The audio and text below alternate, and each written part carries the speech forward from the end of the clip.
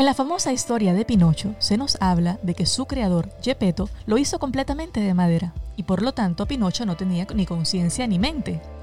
Con lo cual, para ayudarle, Geppetto le dio un grillito que sería su conciencia. Ese grillito se llamaba Pepito Grillo.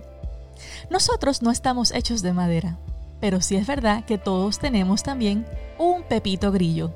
Y es sobre ese que vamos a hablar en este episodio. Acompáñanos.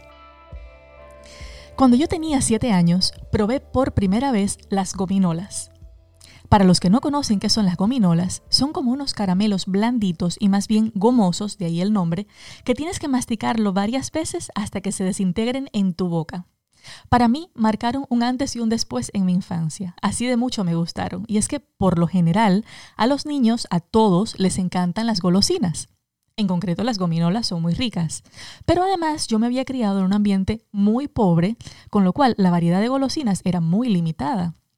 De hecho, tuve la oportunidad de probar gominolas porque mi mamá había ido recientemente a España y ella me había traído una bolsa de golosinas. Por supuesto, la bolsa no duró mucho. A mí me encantaron. Y recuerdo que poco tiempo después me encontraba yo en el barrio con mis mejores amigos, que siempre andábamos juntos, y uno de ellos, que vivía a 2 casas de la mía, se le ocurre comentar que su tía había regresado recientemente de España. Cuando yo escuché España, mi cerebro enseguida conectó con la palabra gominolas y podía sentir una vez más ese saborcito en mi boca y lo rico que habían sido y las memorias más agradables, a lo que yo enseguida le pregunté, ¿y tu tía trajo gominolas? No solamente él confirmó mi sospecha, sino que además me dio información muy valiosa.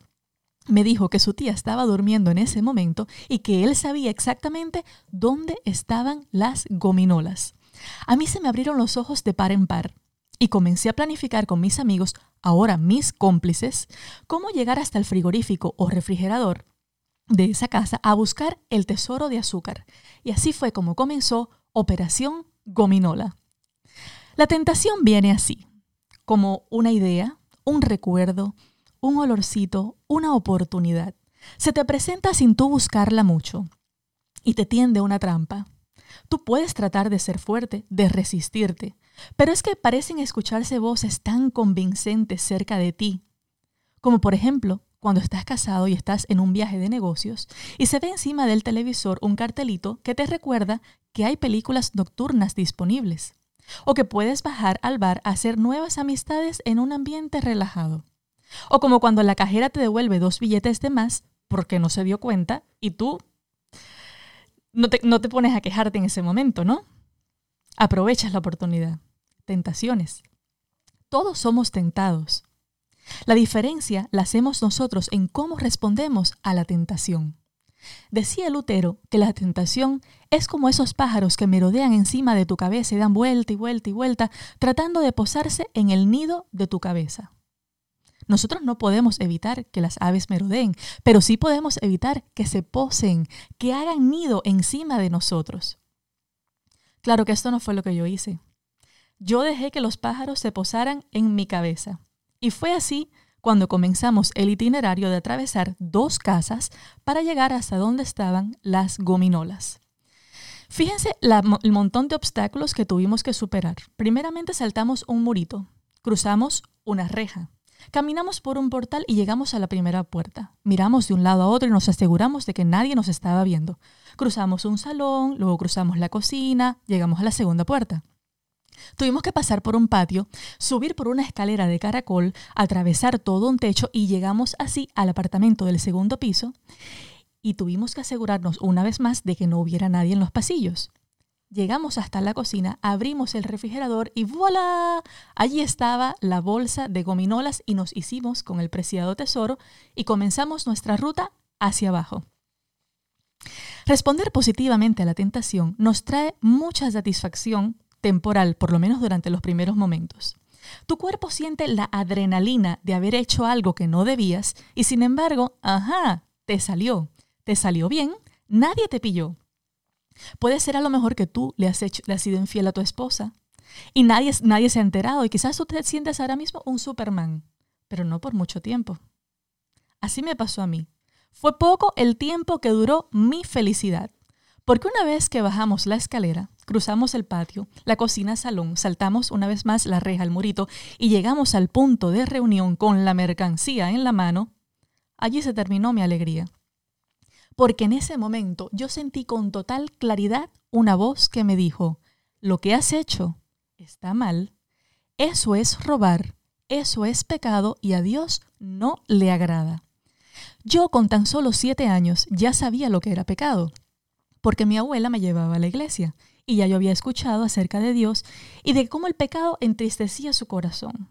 Cosas como robar, mentir, usar el nombre de Dios en vano, chismear, eran cosas que no estaban bien y que iban en contra del carácter de Dios y en contra de su ley. Yo reconocí de inmediato esta voz. Me estaba hablando mi Pepito Grillo, que no es otra persona que el Espíritu Santo. Él es el encargado, según la Biblia, de convencernos de pecado, de llevarnos al arrepentimiento y de redireccionar nuestras acciones cuando lo que estamos haciendo va en contra de la voluntad de Dios. Él nos habla suavecito al oído, totalmente diferente a las voces de la tentación, que son bruscas, que te hablan, que te gritan, te persuaden, te llaman, te buscan, como así como unas letras de neón que parpadean. Pero Él toca la puerta despacito para hacerte reflexionar, para que entres en razón con Él, para que te des cuenta de que vas por un camino que trae destrucción. La mayoría de nosotros tratamos de ignorar o de callar esa voz, porque nos sentimos tan arriba con la adrenalina, con la felicidad de haber conseguido hacer algo que no está bien y que nadie nos haya pillado, con el premio en las manos, cantando victoria y esperando devorar el manjar, como era mi caso. Y mientras más ignoramos esa voz suavecita del Espíritu Santo, en más peligro nos metemos, porque después de un tiempo acallando esa voz, llega un momento en que prácticamente ya no la escuchas más, la has debilitado. Y del mismo modo le has dado volumen a las voces de la tentación. Las has hecho más poderosas, te animan para hacer lo correcto y para permanecer en lo incorrecto, y tú simplemente las estás escuchando a ellas en vez de escuchar a tu Pepito Grillo, que es el Espíritu Santo. Cuando el Espíritu Santo te hable, escúchalo.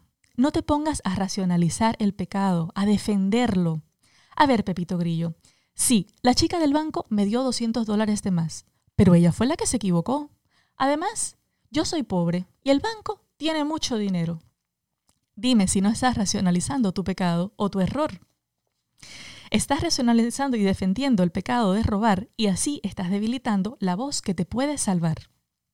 Mi Pepito Grillo me habló tan claro y yo que ya había empezado a esa edad a sentir amor por Dios y que yo en ese momento tuve que abortar la operación gominola pero en seco. O sea, no podía ser desobediente.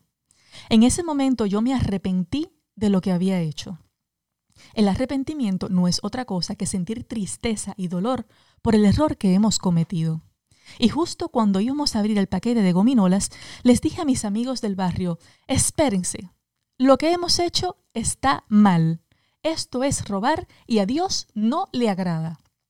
Y ellos me miraron todos confundidos. O sea, ¿cómo es posible que justo ahora, después de todo el trabajo que habíamos pasado para conseguir las gominolas, yo en el momento de comérnosla les fuera a interrumpir el placer o el gozo que les venía? Pero aparentemente yo se los dije con tanta convicción que nadie se atrevió a discutirme y nadie se atrevió a llevarme la contraria en ese momento. Devolverlo significaba volver a saltar un murito, una reja, un patio, una sala, una cocina, otro patio, una escalera de caracol, un techo. Ya se llevan la idea, ¿verdad? Con lo cual, probablemente tendríamos suficiente excusa para no devolverlos, ¿verdad? Para sencillamente quedarnos con ellos. Pero cuando escuchamos la voz de Dios y nos arrepentimos de lo que hemos hecho, tenemos la responsabilidad de restaurar el daño que hemos causado. A quien le robaste, devolverle lo robado. A quien le mentiste, pedirle perdón y aclarar la situación. Eso no es nada fácil. Sin embargo, ese es el resultado de un arrepentimiento genuino. Dice la Biblia en Mateo 3:8, produzcan frutos que demuestren arrepentimiento. El arrepentimiento, al igual que el perdón, son regalos que Dios nos da. No huyamos de Él, es por nuestro bien. Es mejor que reflexionemos hoy, que dejemos entrar a Dios en nuestro corazón y que prestemos atención a la voz del Espíritu Santo, que lo único que quiere es salvarnos y librarnos de problemas. Todos hemos cometido pecado en alguna ocasión, porque es el resultado de nuestra naturaleza. Todos somos pecadores, cometemos errores. Desde niños incluso, aunque parezcamos inocentes, no lo somos. Desde niños fácilmente aprendemos a decir mentiras, a robar.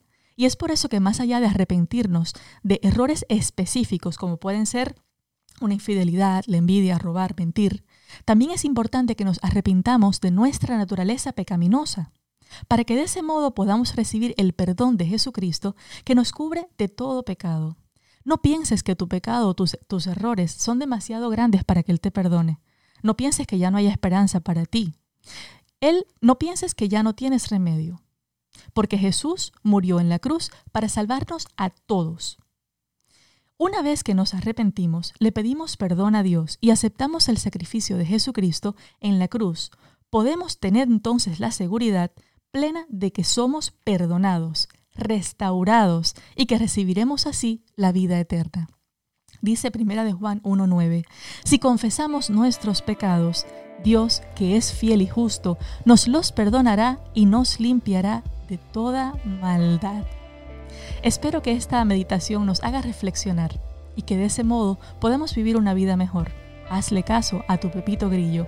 Nos vemos en un próximo episodio. El que tenga oídos para oír, que oiga.